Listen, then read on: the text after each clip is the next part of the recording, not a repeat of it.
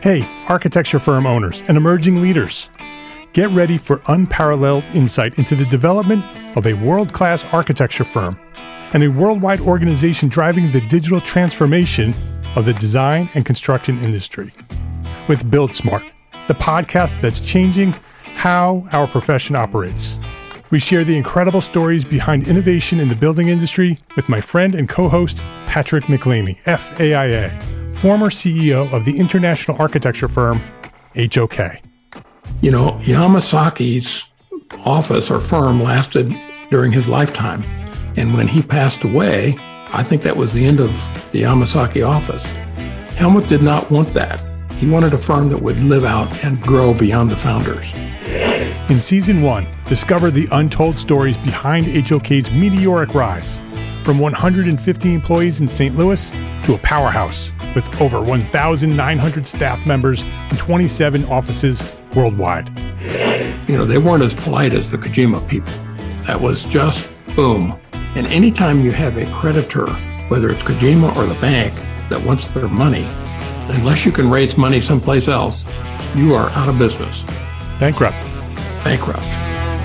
And hold on tight for Season 2, where Patrick takes us on a new adventure as chairman of Building Smart International, shaping the future of digital transformation in the design, construction, and operation of built assets. Ian Howell, Ken Harold, and I, Ken was my technical representative from HOK. The three of us took a tour of Europe of 5 cities in 5 days.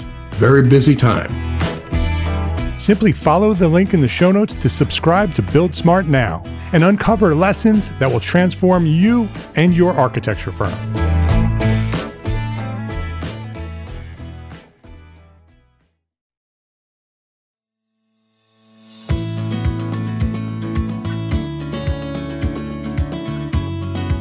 My name is Mark R. LePage, and you are listening to EntreArchitect Podcast, where each week I speak with inspiring, passionate people who share their knowledge and expertise, all to help you build a better business as a small firm entrepreneur architect. Randall Stevens, welcome to EntreArchitect Podcast. Thanks, Mark. Glad to be here. Oh, it's great to have you here. You and I have spoken in the past a couple of times, and every time we connect, we are very much aligned with the way we think and the way we would like for this profession to move. And so I'm looking forward to this conversation. Let me introduce you to our listeners. Randall Stevens is an AEC industry veteran with 30 years of software development, sales, and management experience. Randall offers a unique combination of experience in software and graphics technology, coupled with a background and degree in architecture.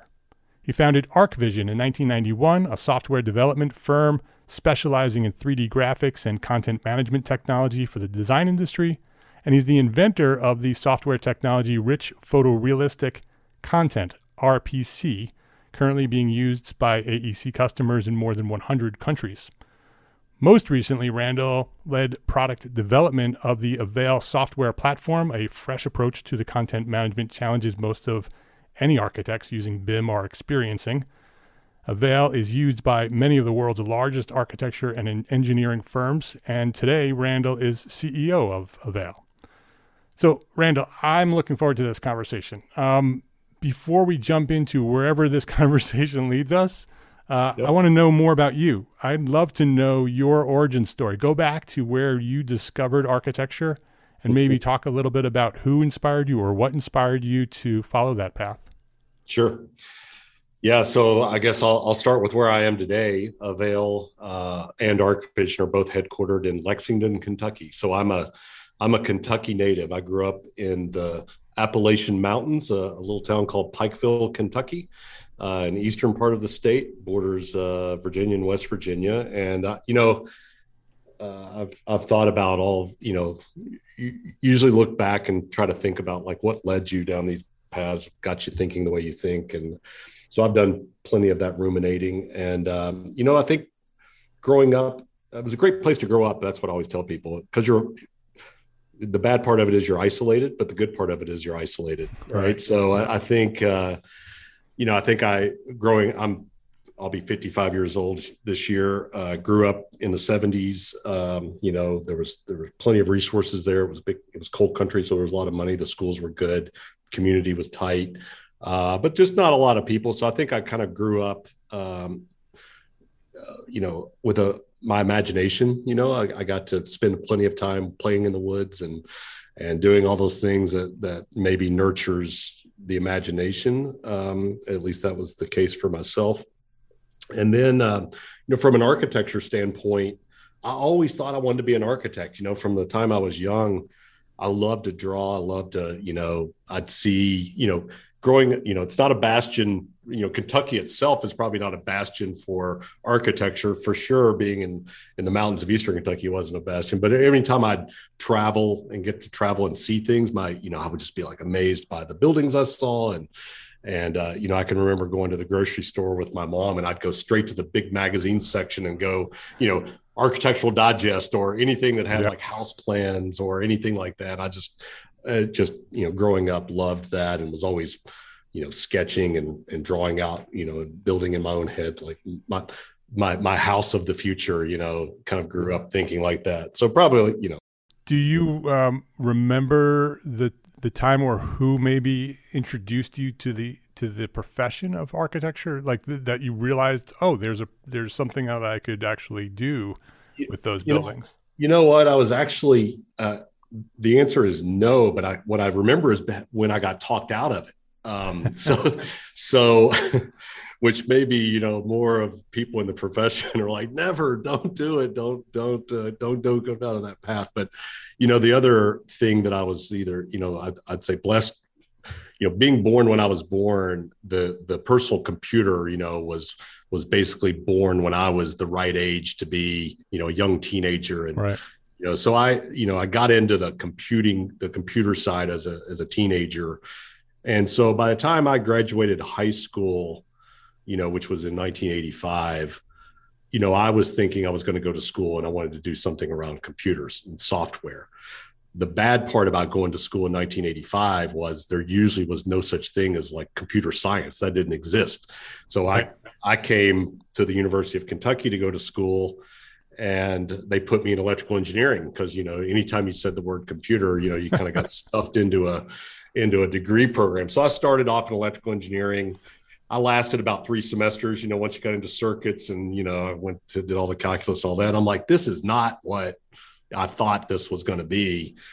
Luckily, the University of Kentucky has had and continues to have an excellent architecture school, now College of Design, but at the time was a 5-year architecture program. So I decided, like, either I'm going to switch my degree now and go into something that's more interesting that I'll stick with, or maybe school's not for me. But anyway, I applied to the architecture. It was a selective degree program, got accepted, and started that 5-year degree program my junior year in my 3rd year basically of school. And accelerated it. It took me about 6 years total to get out, but wouldn't have traded it for anything. I mean, I loved it. Absolutely just fell in love with the making and then the story of how I professionally became what I became was to combine my interest in the computer side of things. When I was in school in the late 80s, 3D graphics was all new, computing was all new. I took advantage of that while I was in school. I kind of self-taught myself a lot of software that was around that I had access to, and became the expert. And I graduated in 91, started teaching immediately. So, before you get into that, I have questions about that time in college, because you and I are around the same age. We went to school around the same time. And so I know in my architecture program, there were computers and there was CAD, but there was like really no computer classes for architects. Exactly. There was four computers at the college that were upstairs on the 3rd floor in a room that the only time people went in there was to play some games on them instead of, but I taught myself 3D modeling. I was using like AutoCAD at the time to build 3D models from, and got into the rendering and visualization side. And then did you know you were going to do that when you left electrical engineering and went to architecture? Did you think you were going to sort of leave the computers behind and go into architecture and become an architect, or did you know that this was the plan? I'm going to combine these two things. No, I had no idea. Right. I knew that I didn't want to be an electrical engineer by that point. Right. You know, sometimes that was the next best what option. You're not going to do instead of what you're going to do. Yeah, sure. So that was pretty clear that wasn't what was floating my boat. I got into for me, it was like just the creative outlet and the first year architecture school, was all about making. So I was in the shop and making things and, just all those things that kind of scratched that itch. Yep. And then, as I got into probably the second year studios, that's when I discovered that there was this computer lab upstairs. Yeah. I can actually remember that there was one day that I came out into the hall and there was a bunch of people huddled around, and there was a person that was probably like an Autodesk reseller person that had a computer set up.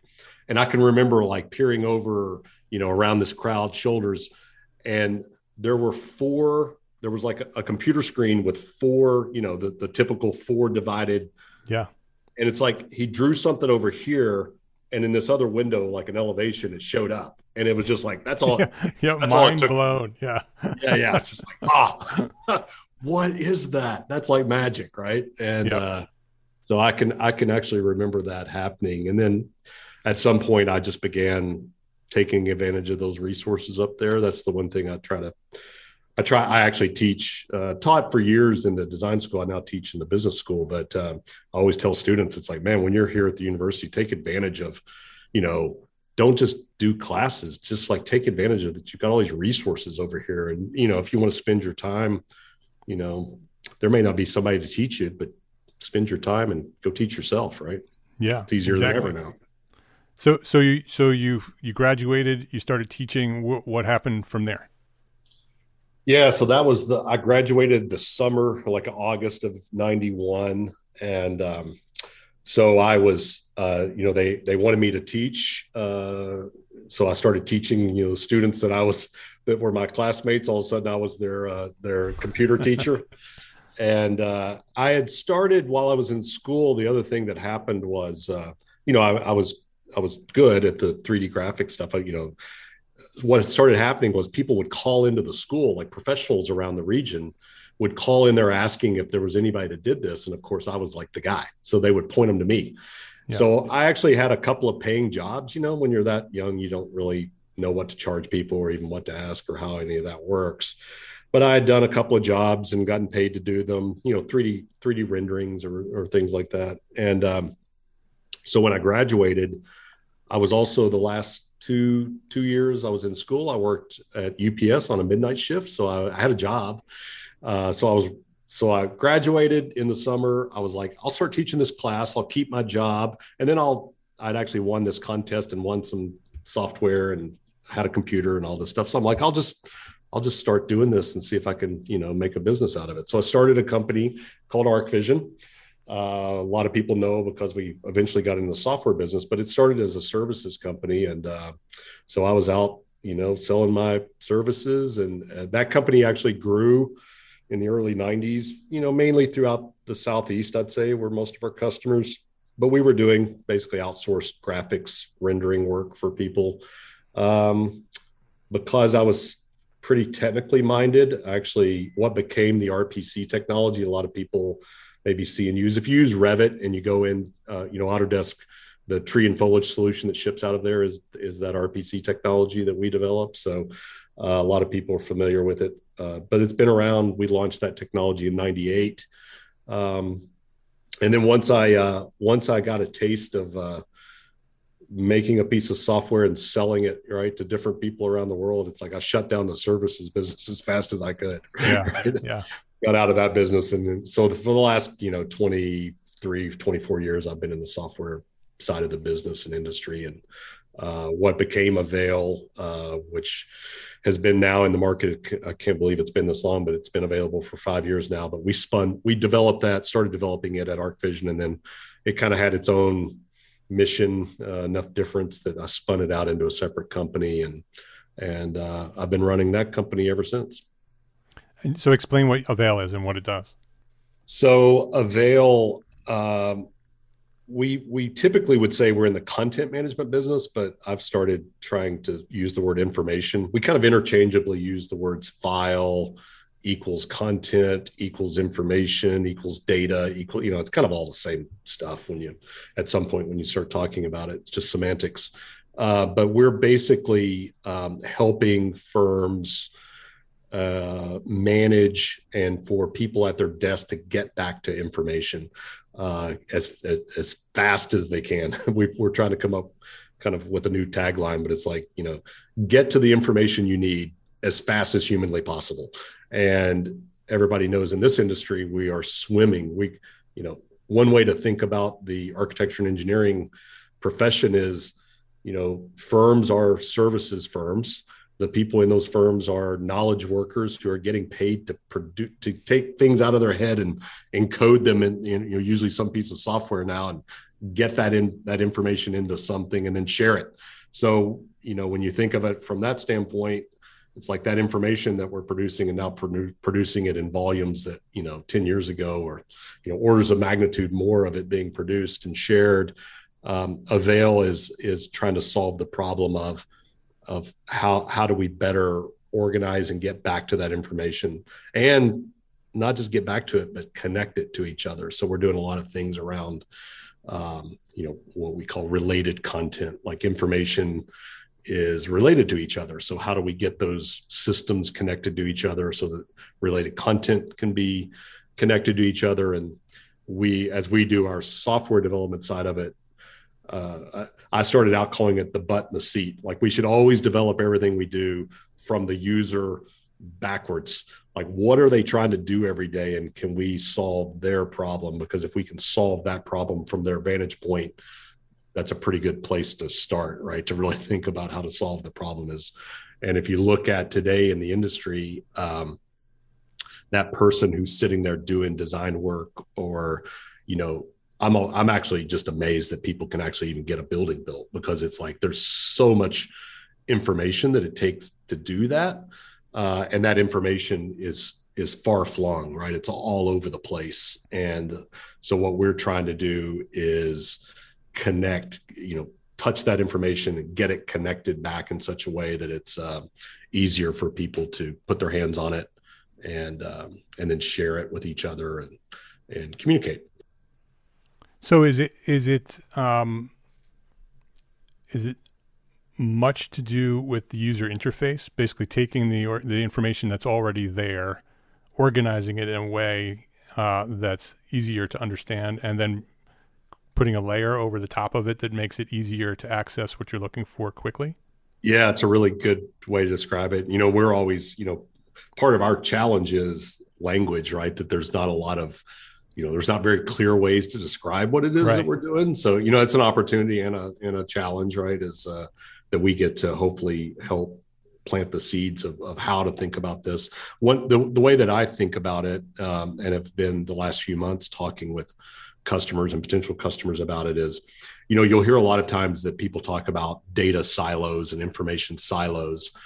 And, the context of talking about those is that we have to knock them down. We have to knock down the silos and we have to, get rid of all these, pockets of information of where this information and data becomes, I use the word trapped. I think I think that's a futile conversation to have. I don't think you're never going to get rid of data silos and information silos, just the nature of having, different applications or different people even working on different aspects of this. It's by nature, it's just going to end up in silos. So what I've been saying more recently is thinking about how to navigate that information. So I've been starting to use the word navigation. So the way you're describing it as a layer kind of above that, that's exactly what we're trying to do. We're trying to say, look, you're not putting that information into Avail, even though that might be the words people say. What we're really doing is connecting those silos. So the data wants to live. I like to say it wants to live in certain places for specific kinds of reasons and choices that our customers make. So our goal is to let that live there, but ultimately be able to touch it and through Avail's interfaces, see it.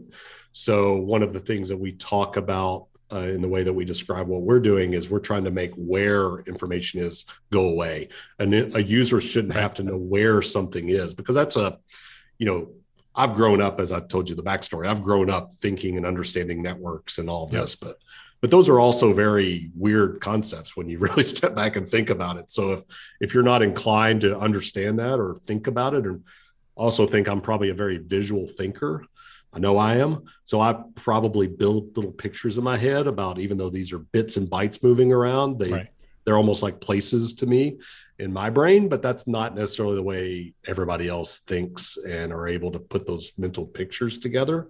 So a lot of what we are doing with Avail it is a very visual front end to this info and data, because a lot of it is very visual in nature that we work with in this industry. And the idea is that if we connect those different sources, if all that can come together into one interface, then really it's just a matter of, is that the interface somebody goes to get the information to work? They don't have to think about going to some place. So it was a very weird way to describe when we first started working on this, but I used to say, if you step really far back from it, I used to say, look, the internet solved one problem. It started connecting information that lives on different websites and servers and places. And we all go to, Google or Bing, and you've got one interface to type in, and it'll tell you where to go. Right. And it sends you to that place. Well, I've always thought of this as the next phase, if we're really going to fix this, is you shouldn't have to go to that place. That information should come to you. So I used to say, well, what we really want to do is invert that model. We don't want to send you someplace. I want to bring that information to you. So one way to think about what we're doing with Avail is, as we connect to those places, we're bringing that information to you instead of you having to go to it. And, it's a very, those are like mental gymnastics to think about how to describe it. But I do think that that's the big picture problem. And if I want to jump, we can get into this conversation about what the future is.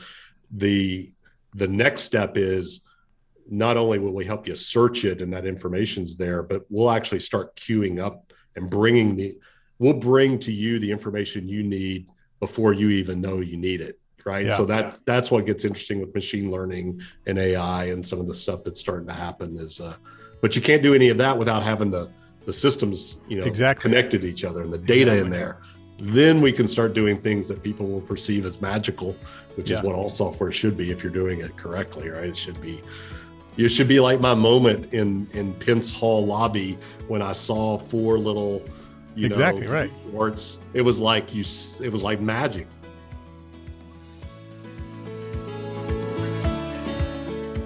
Let's take a quick break to say thank you to our sponsors for their support of this episode. This episode is brought to you by BQE, the makers of BQE Core, systems and standard operating procedures. You already know that that's how to build a profitable business and find the freedom you want. You need systems and procedures. But you struggle with choosing which systems you need most and how to implement those systems quickly so you can get back to doing what you love most.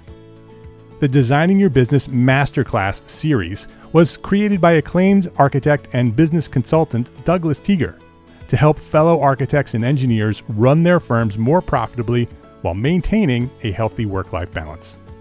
Douglas grew from a solo practitioner to become managing partner of his 30-plus person firm, and then later sold his firm so he can do what he does today, helping architects be more successful at Teager Consulting. On the third Wednesday of every month, Douglas dives deep into an essential topic that will strengthen the profitability of your firm and make it sustainable for growth in the years to come. Register now for the next Designing Your Business Masterclass with Douglas Teager at bqe.com/masterclass and start implementing powerful systems for the profitability you need and the freedom you want. Every live masterclass session includes AIA continuing education credit, and when you visit bqe.com/masterclass, you'll have access to the full library of past sessions on demand. The Designing Your Business Masterclass is free, and it's brought to you by our friends at BQE, the makers of BQE Core, the software that makes it easy to manage your projects and people for maximum productivity and ultimate profitability. Register now for the Designing Your Business Masterclass at bqe.com/masterclass. That's bqe.com/masterclass. This episode is brought to you by FreshBooks. There's a lot to love about being an entrepreneur architect, right? But trying to figure out your financials on your own is not one of those things. Luckily, there's FreshBooks, the all-in-one accounting solution that's built for business owners like us. FreshBooks takes all the not-so-fun parts of running a business, from building and tracking invoices to managing online payments to organizing expenses, and automates them with features like the new digital bills and receipt scanner, saving you up to 11 hours per week in the process. 11 hours. FreshBooks has your back at tax time, too. It's almost tax time. With a ton of reports to choose from, you'll know exactly where your business stands, and you can easily hand the keys over to your accountant so they can take over when it's time to reconcile everything for the year. Try FreshBooks. Try FreshBooks for free for 30 days. No credit card required. It's free. Go to freshbooks.com/architect. freshbooks.com/architect to get started today. That's freshbooks.com/architect. So, what will you do with your 11 more hours each week? This episode is brought to you by arcat.com. We all have that one story, that one project that had such a unique situation that it required a solution that you had rarely considered before. We share these stories in private professional circles with our friends and our colleagues, but there has never been a collection of these stories of conflict and triumph all in one place. Until now.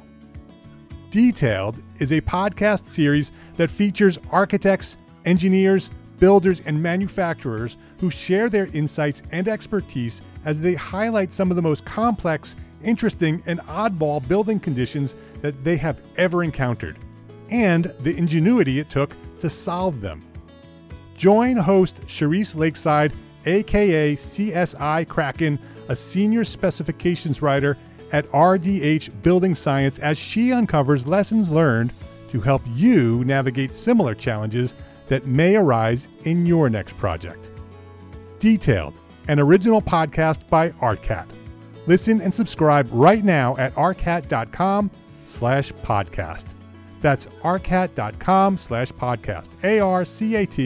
arcat.com/podcast. Detailed. Every building has a story. Please visit our sponsors today and thank them. Thank them for supporting you, the EntreArchitect community. We're living in a very interesting time right now. You and I have lived through this evolution. You know, when we started, they were still drawing on drafting boards, yep. Right? And the computer was introduced to the studio, and it started with one computer in the back of the room with one seat of AutoCAD or whatever they had on it. Maybe not even AutoCAD, probably some other sort of brand of CAD. And it evolved, right? It just kept evolving. It kept growing. Another computer was added to the studio, another computer. Then finally, all the drafting boards had computers sitting next to them. And then finally the drafting boards disappeared and the computers were what we used. And it just continues to evolve and evolve and evolve. But because of it being an evolution, there's never been a real intentional design of how the information is managed. It's just we are where we are because that's the evolution that we've come to. And everybody's struggling with that problem right now, right? That yep. BIM has a huge problem. It has tons of information. And that information are files that are all over the place. And every office does it differently, right? They manage it differently, and they organize it differently, and they name it differently, and everybody does it differently. And so we're at that moment where if we don't fix it, because it's only going to become more, right? The information is only getting more information. The drives are getting bigger. The capacity is getting bigger. The capabilities are getting bigger and more impressive. It's just more and more information, and it's not going to stop. It's only going to continue to grow. And so this is a priority at this moment, right? I think so. There has to be something that helps firms manage all this stuff and not allow it, like you said, it no longer needs to be where is all that stuff or even how it's organized. If you have a technology that knows what you want and can get it for you and bring it to you, then it doesn't matter where it is or what it's named or what it's called, right? It's just, I need this, and the technology brings it to you so you can very quickly use it. I think the problem used to just be that we were producing more and more information, but all that was living on your network drive or someplace, right? The where was relatively simple. So I think we're in this era now, especially the cloud. Everything's cloud this and cloud that. Well, that cat's not going back in the bag either, right? It's like the where information, I like to say wants to live, not has to live, but wants to live, is increasing. And that I don't think is going to get any simpler. In fact, I think it's going to explode. If you think it's confusing now that you've got something in BIM 360 and some stuff's over in OneDrive, but you're working on a joint venture project with somebody that's using Dropbox and you've still got some stuff on your local machine, it's like, okay, those are 4 or 5 locations. That's very hard to know where is it. Wait till there's 50 or 100 or right. And that's why, when I talked about that, the internet connected, you can also think about the scale of the problem is also every manufacturer's website that you go to get information, product information from. Those are just another CMS and another external location where there's information. And then if you have to download something from them because they were going to give you a family that you were going to use in your Revit file, now you're downloading that file, and now you've got to figure out where you're going to store it. Right. So it's like, but if you think about that website is just another content management system that you now have to go and interact with. You've got a very, now how many manufacturers' websites are out there? Right. Thousands, tens of thousands. So the scale of the problem is we've got all of this information that's being produced, but it's just not connected. And it's relying on the lowest common denominator is a person sitting at their desk trying to put all this back together again. And that's really where we're trying to, we see that as the big problem and where we're trying to solve some of that problem. It's very complex, as you can imagine, hard to do, but I also think it's, it's not like we're going to snap our fingers and solve it all overnight, but we've been making some good headway and starting to get the attention of, we've kind of catered to larger. I think the problem exacerbates itself inside of larger firms. They kind of see that the value of, hey, left hand doesn't know what the right hand's doing, so we got to make sure that they can all touch. But I think it's making its way all the way down to, single-celled organism, right? A single person's got the same problem, right? Yeah, exactly. We're all dealing with the same issues. It's just a matter of the scale of that problem. Randall, when you think to the future, because I know you do, and you imagine what the typical architecture, let's look at sort of a firm of 50 people. Even 5 years from now, it's going to be very different than it is today, right? With the amount of progress technology makes in a year. Not necessarily what technology is going to exist and but what does that studio look like and how does it work? Sort of describe how a typical architect who's doing a typical building project, what do you imagine that's going to be? Because it's going to be very different than it is today. Yeah, I think so. I think one of the challenges maybe buried in that is that, the people, and this is probably always going to be true. The people that know the most about the newest technology are the youngest people because they're probably, they're the ones that are kind of either grew up with it or willing to experiment with it. And as we get older, you and I, Mark, it's like, I'm a little less, I'm not on TikTok. It's like, okay, I'm of the age when Facebook came about. I'm on Facebook and I've got friends that are on Facebook, but, I teach a class where I've got a bunch of 20-year-olds. I've got 61 students in my class this semester. And a few weeks ago, I was like, how many of you are on Facebook? One hand went up. Yeah. Right. Yeah. So, we've got all those challenge. That's probably just a truism that the younger people probably are more up to speed with the newer technologies. But the disconnect there is that they don't have the knowledge. The knowledge is with the older, the people who've been doing it for a while. So a lot of what we've, when we talk with Avail, we also have an eye towards this idea. We use the word knowledge capture, that when we talk about this information management, it's really also about knowledge capture and then dissemination ultimately is what we're That's a huge issue in our profession, exactly for the reason that you just described, is that there's this generation that is our age and older that have all of this institutional knowledge of how this profession works. And the next generation who is coming in natively with this technology experience but doesn't have access to that knowledge, how do we get that knowledge transferred to the next generation without losing it, right? Because that's what has happened traditionally. Architects retire and that information goes with it. And so every architecture generation has to reinvent how they do things. You have to, so I think wrapped into your question about what does it look like 5 years from now, I think that the general trend has got to be that that we have to use the technologies that are available to us to try to better capture and transfer that knowledge and information. So we've been doing I'll just give you examples. We've got,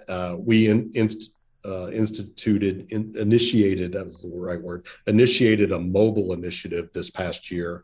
And you can look at what, a lot of it's like, a lot of our customers are using Avail to manage things like drafting view libraries and things like that, as a library system to get back to it. So, I have a friend of mine who's an architect that I went through architecture school with, and I had a PDF with some drafting views on it that was something that a customer was asking us about, and I showed it to him.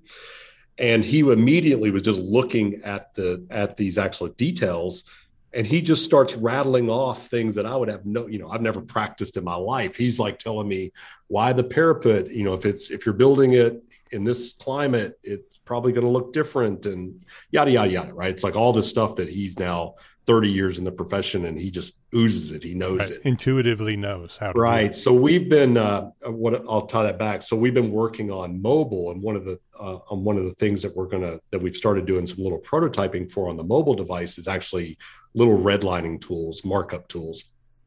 And what we just said, look, we know people are doing some of this as part of their workflow. Hey, they see a detail, they want to mark it up and pass it back to somebody. You're either doing that in Bluebeam or some piece of software that you're that kind of a workflow. But what I kind of challenged the dev team with was like, first of all, don't think of just redlining. Let's back up a step and say, this is really like an annotation layer on top of this piece of information or content. So in one form, it might be, using a red pen and redlining it, but it could just as easily be me, clicking on it and recording this audio or turning a camera on. So my kind of dream is like, well, if my friend Mike was able to just very easily, while he's redlining on it, why can't you just turn on your microphone and or your camera, and we could be capturing his teaching, right? This is, teachers at heart, right? And I think people like to share information. So if we can make that really easy to begin capturing it, and then that's being, going into the system, that's gold for that next person coming in that can just say, yeah, I'll spend 5 minutes listening to you describe why, it's not just move this and do this, but why move this and why is that wrong? So I think the future is you probably never get away from, we've got bright, smart, young people and knowledgeable older people. And the only way you get knowledge is to have done it and lived it. So the question becomes, can we get those merged closer and it not just be these giant gaps in between? And I think technology can help facilitate that. I agree. And, so I think the technology is the key. Because I think that the next generation, and I know the next generation that is coming in, is intuitively sharing, right? They are sharing from birth on the internet. They share everything they're doing at every moment of their life with every friend they have. And so they're going to come to the profession with that expectation that they're going to share their knowledge. And if the technology is there, they will be the ones that encourage the older generation to share that knowledge because the technology is there. And so I think having that ability, that very easy, quick, like you just described, as you're doing the SketchUp, you literally just push a button and now this knowledge can be captured by video or audio, which again, intuitive for the next generation, a little less intuitive for the current generation. But then also to be able to imagine how that accumulates. Right now, that knowledge starts to become part of the process. That knowledge capture is part of our process of architecture and eventually becomes another layer of information. When you go to, like you described, you go to that detail and now there's a button or something that says, click the button. And now you have a sketch that comes over the top of that detail and an explanation of what that sketch meant and at the time and who did it and why he did it and how he did it. And all that information becomes part of that detail, which is amazing when you think about that, and, thousands and thousands and thousands of times. Yep. So the fun thing about building software and technology is just what we described. It's like, if you can think it, you can probably build it. Right. So that, that's what we get to do every day is like, okay, dream this kind of stuff up. And it's like, there's always little hiccups along the way, but it's like, we can probably, the trick is to make it easy. And that's hard. It's usually, I like to tell people when something is very easy, that is usually inversely proportional to how complicated it is behind the scenes. So it's usually exactly the opposite. The easier actually you've made it, the more complex, because you're hiding that complexity behind the scenes to make it easy. Google is a perfect example of that. It's very super easy on our side. They make it look easy, but that's a fallacy. Yeah. And then the inversion, if you open up a piece of software and it's like really complicated, it's like, somebody hasn't done the work to design and simplify it. Right. Yeah. It'll be interesting because I think what you just described with that knowledge capture will probably become, like I said, part of the process, right? That it'll be part of Avail, it'll be part of Monograph, it'll be part of all these different softwares that architects use. It'll be part of, ArchiCAD or Revit or whatever we're using at the time. And so it'll just be this expectation of knowledge capture, which I hope that's what happens, right? Even what we're doing over at Gable Media is that we'd love to be able to become that technology resource that when somebody wants to create that audio, that we have a way to capture that audio for them in a long format, where the tools will have short format, but we can have long format. Yep. All the sensors, if you want to back up that far, the things that are capturing the information, they'll be plentiful. Cameras, microphones, drawing tools will be capturing more and more of the information and data. And then that's the first step, right? Well, we started out, it's like, you got to get this information into the system. And then can you build interfaces that you got to have good, what we would call structured data around all of that so that you can do magical things with it. And then all the stuff that's going on now, we're just in the infancy of machine learning and, broader AI type kinds of capabilities. But that all starts with capturing information, getting it into some form that you can begin to do some processing, watch for patterns in, and then the magical stuff starts to kind of come next, which is okay. Yeah. I've seen, actually I had this experience last weekend when usually when I leave the office and I go home, I try to, not think about work. So I'll turn on the news and I've got I started, one of my COVID things was I started picking the guitar back up. So I've got an electric guitar, bought a little practice amp, and I've used a little piece of software on my iPad that's connected to my practice amps, and I'll strum, guitar for 20 or 30 minutes when I get home. Well, then I've got different, like a little game that I'll play on my iPad. Well, last weekend, I don't know when it started showing up, but I've noticed it for the first time on my iPad. It has a little window at the top that said, after you've disconnected your Spark amp from Bluetooth, you usually do this, right? Yeah. That's that, which, I came back to the office. I'm like, look, people, this is what we've been talking about, because it's tracking your behavior. It's pattern recognition. And we've probably all seen it in the first place we probably all saw it was the, GPS software. So all of our, I have a breakfast group I go to every Saturday. Well, when I get in my car and turn it on, Google Maps says, you are 17 minutes away from your destination. It knows where I'm going because I've done it for the last 17 years. I've gone to the same breakfast group every Saturday. So there's pattern recognition that happens in that. And, this is what computers are good at. We can, if we're capturing that data, you can begin to look for those patterns. And then, you can think it's weird, right? Creepy, weird. People use all kinds of terms to start, but at some point you just expect it. Once it's inevitable. It's helping you, you turn pretty quickly from that. That's weird to how come this other software is not as smart as that piece of software is, right?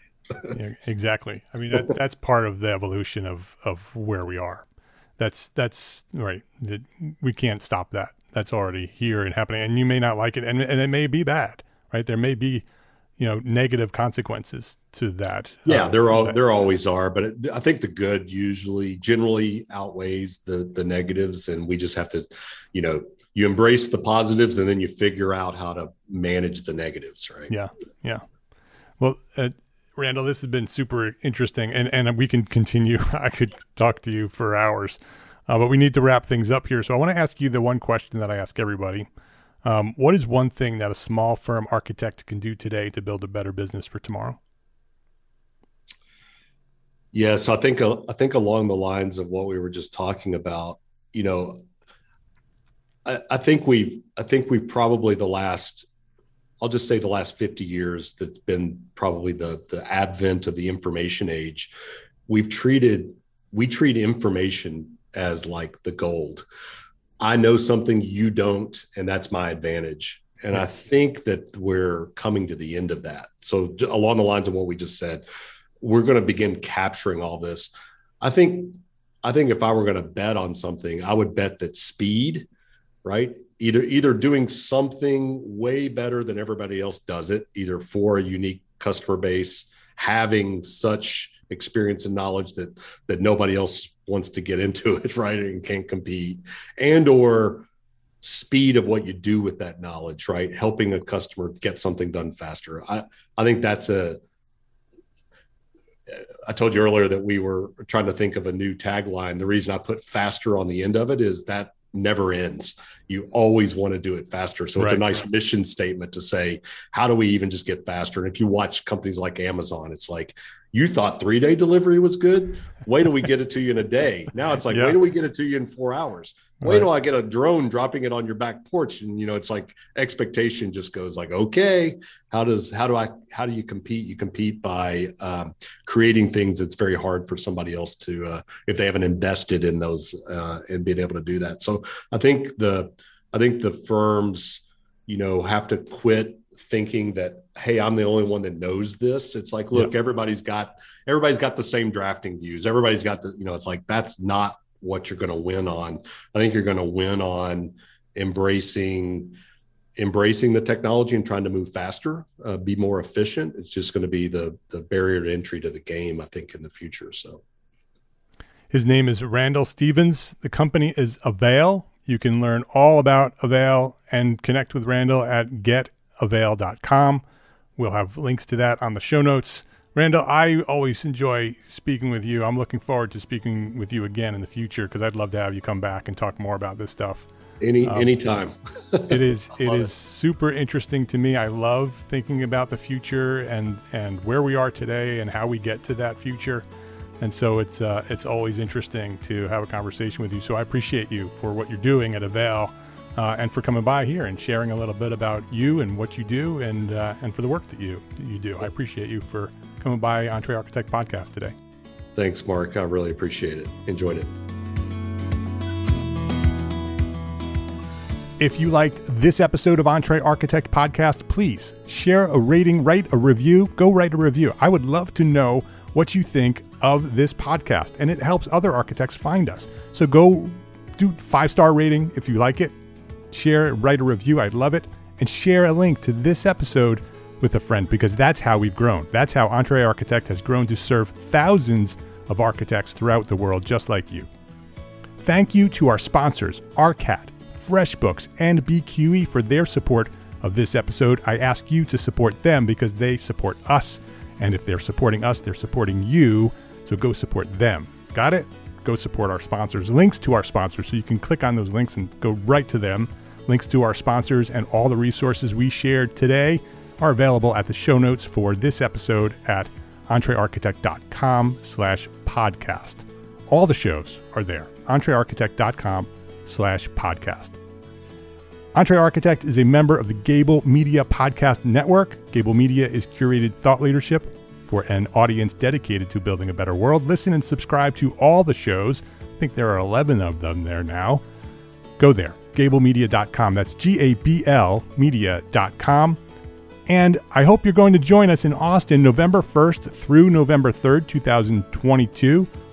Those are the dates for the EntreArchitect Community Annual Meeting, our first ever live and in-person conference for you, the small firm architect community.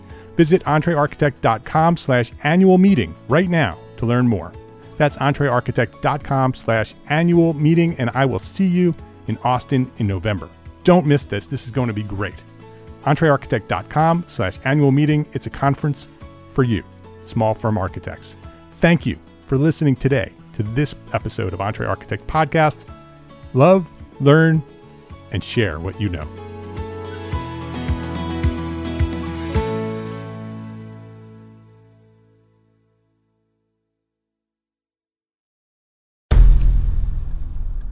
I've mentioned it to my family, but in terms of telling people like, oh yeah, we're doing this, I'm looking for projects, you got anything? I'm not there yet because it scares the shit out of me. Dreaming of launching your own architecture firm?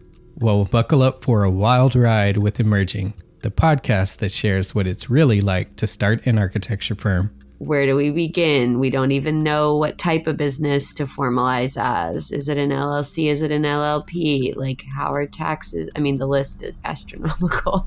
Season 1 featured founders Jeffrey, Lexi, and Chris, owners of Level Studio Architecture, are your fearless guides on this unfiltered journey from napkin sketches to a thriving studio. One evening, stumbled into one last dive, we sat at the bar and pondered our postgraduate futures. Amidst the conversation, a napkin became the canvas for our aspirations, sketching plans and milestones, sealing our heartfelt commitment and shared dreams. In drawing down dreams on a napkin collectively, that then, you know, in your head, you've rooted like, oh, I'm connected to these people, like long term. The process of starting an architecture practice brims with excitement and challenges, demanding meticulous planning, flawless execution, and unyielding resilience. I kind of hate the term because it's so overly used, but I think everybody knows imposter syndrome. And I think it's so real to this day. I don't know if it's with everybody, but with me, I'm always questioning like, us, can we do this? Are we ready to do this? Are we prepared? Can we do it? Did we just decide a name? We did it, guys. Oh my The one that God. came out of nowhere? Woo! It came out of nowhere. I liked it. I saw it. Ready to turn your aspirations into reality? Follow the link in the show notes to subscribe to Emerging and chart your own path to architectural success.